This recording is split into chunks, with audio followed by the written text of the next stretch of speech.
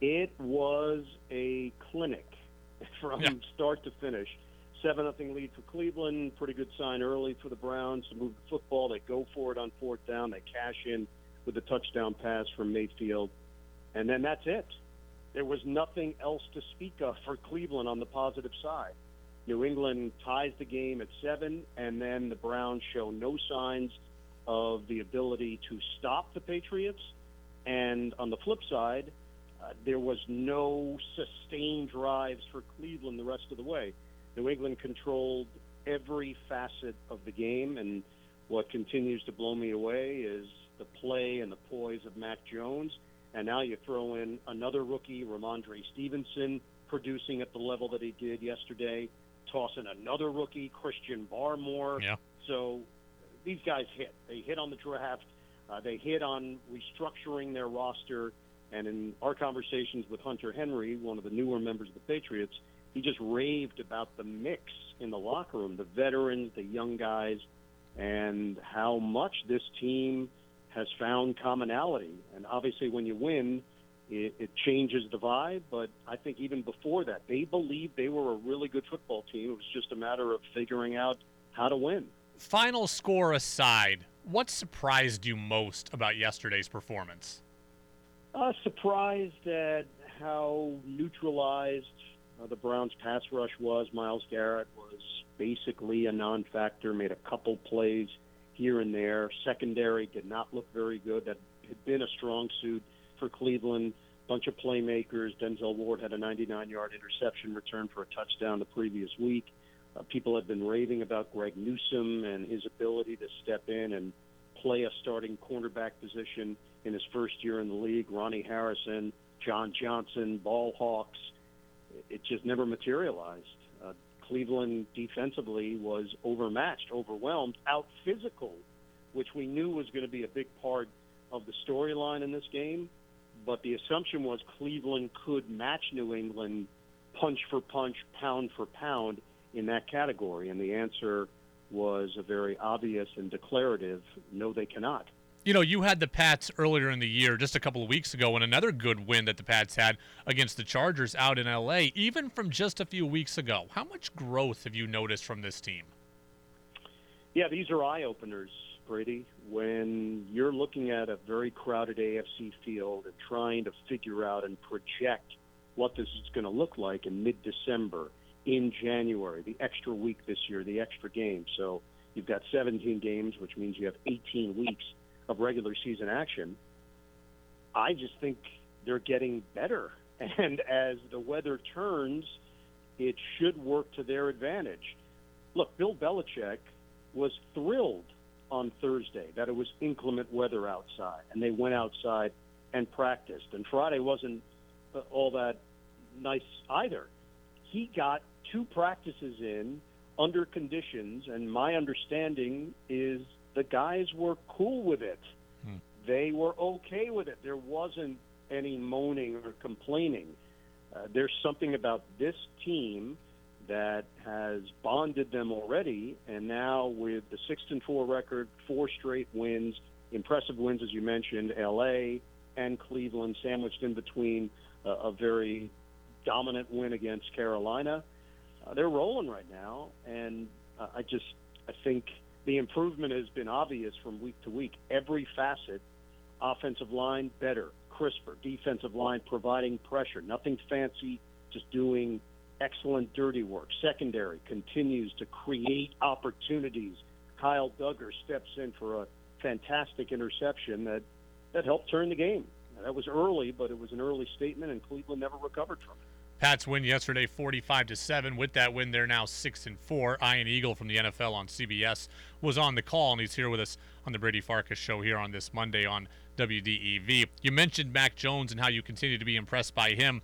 One New England football analyst said earlier today he thinks that Mac Jones is just a passenger on this team's plane right now. How do you take those comments? I would disagree from what I've seen and from the people that I've talked to.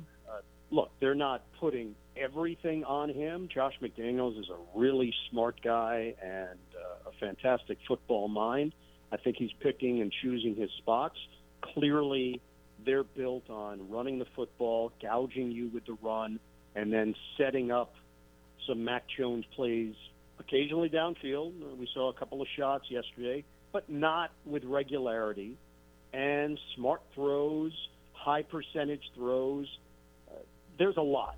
There's a lot there with this offense. He, by his own admission, is learning every week, is taking every practice to learn something new, to add to the repertoire. I just like his attitude in our two conversations with him, the most recent this past weekend. Look, you never quite know, and especially in the Zoom culture that we're in now, there's a little bit of potential disconnect when you're doing – some of these interviews are in person, some are on Zoom. This past week it happened to be on Zoom. But his whole demeanor, I dig it. I get it. I can see why they like this guy from a physical standpoint and even off the field. His attitude, highly competitive. I think the guys around him appreciate him, trust him, but is it all on him? It is not. Would I call him a complete passenger on this ride? No. He's a big part of it. He's carrying his own weight, but I certainly wouldn't dismiss the role that he's played during the 10 games that the Patriots have been out there on the field.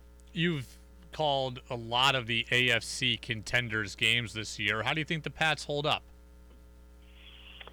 It's really interesting. The AFC truly is wide open, and if you started to try to break down who's going to be alive when the smoke clears, Buffalo, Tennessee would probably be the first two teams that you mentioned. And then New England is in that next category. And the only reason why Buffalo and Tennessee would be above them right now is because the resume might be a little bit better, and the experience level of what these guys have done collectively, Buffalo as a team, Tennessee as a team, both teams have made pretty impressive runs in the postseason the last 2 years. That would be the only reason why the arrow would point in their direction. New England's playing just as good a football at a level that would be considered top level in the AFC right now. But the Bills and Tennessee probably in a classification one notch above. New England, they had to overcome a bit in terms of perception from the first month of the season, and now what they've done over the last month, 6 weeks of the season, has gotten themselves back in the conversation. Baltimore would be in that next level, similar to where New England is. Kansas City would be in that next level, and that's not what we expected. Just assumed, the Chiefs are unflappable.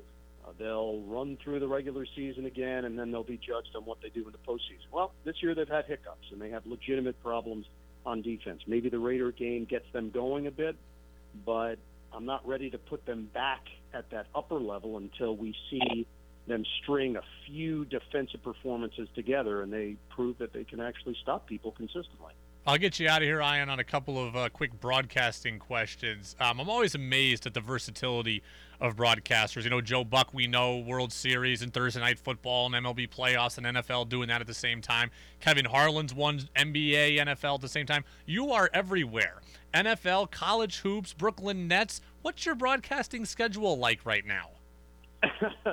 Yeah, hectic. Yeah. I was 4 different cities in 4 days last week with NBA on TNT, the Nets on Yes, NFL on Westwood, and then the NFL on CBS.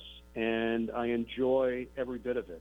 This is what I always dreamed of doing. This is what I aspire to. So you're not going to hear a whole lot of complaints from me other than planes that are waiting on the tarmac or waiting for a flight crew to get in because they haven't gotten to the city yet and they might time out, things that are out of your control. The things I can control, Brady, are preparation and then showing up and bringing energy, enthusiasm, knowledge to the broadcast that I'm doing. And I'm excited to be there. I hope that comes across when I'm doing the games because it's real, it's authentic, it's genuine, and it's coming from a place of real joy. So this week, I've got a couple of net games. I've got the Westwood game on Thursday with New England and Atlanta down in Atlanta, so I'll have the Patriots again.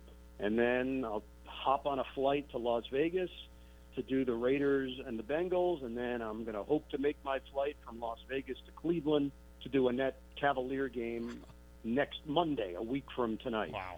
And that's the fun part of the season, is bouncing around and getting to see the greatest athletes in the world do their thing. Well, I don't know how much you get to know the team broadcasters ever throughout your journeys, but if no one has told you this before, I think that you and Pat's broadcaster Bob Socci both look and sound alike. I told him that, and he thought it was an honor to be compared to you in that regard, but I think you and Socci similar.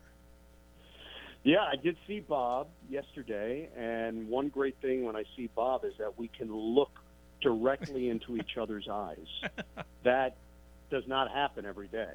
So the fact that he also is vertically challenged and has black hair and glasses and enjoys the sport that he broadcasts, I'm going to take it as a compliment. He's great. He's talented. He's gifted, and he's a really tremendous guy. So I'm going to also take the positives from that and say thank you for that comparison. Well, we'll have Bob on the show tomorrow, and we'll pass along your message. So, Ian Eagle, NFL on CBS. He had the game yesterday, Patriots over the Browns, 45-7. Ian, thanks for some time today, and I'm sure there's a flight to catch here soon. So we will let you go, and we'll talk to you again down the road. Yeah, there's a very small bag of pretzels with my name on it somewhere. Ian, thanks so much. All right, Brady. See you, bud.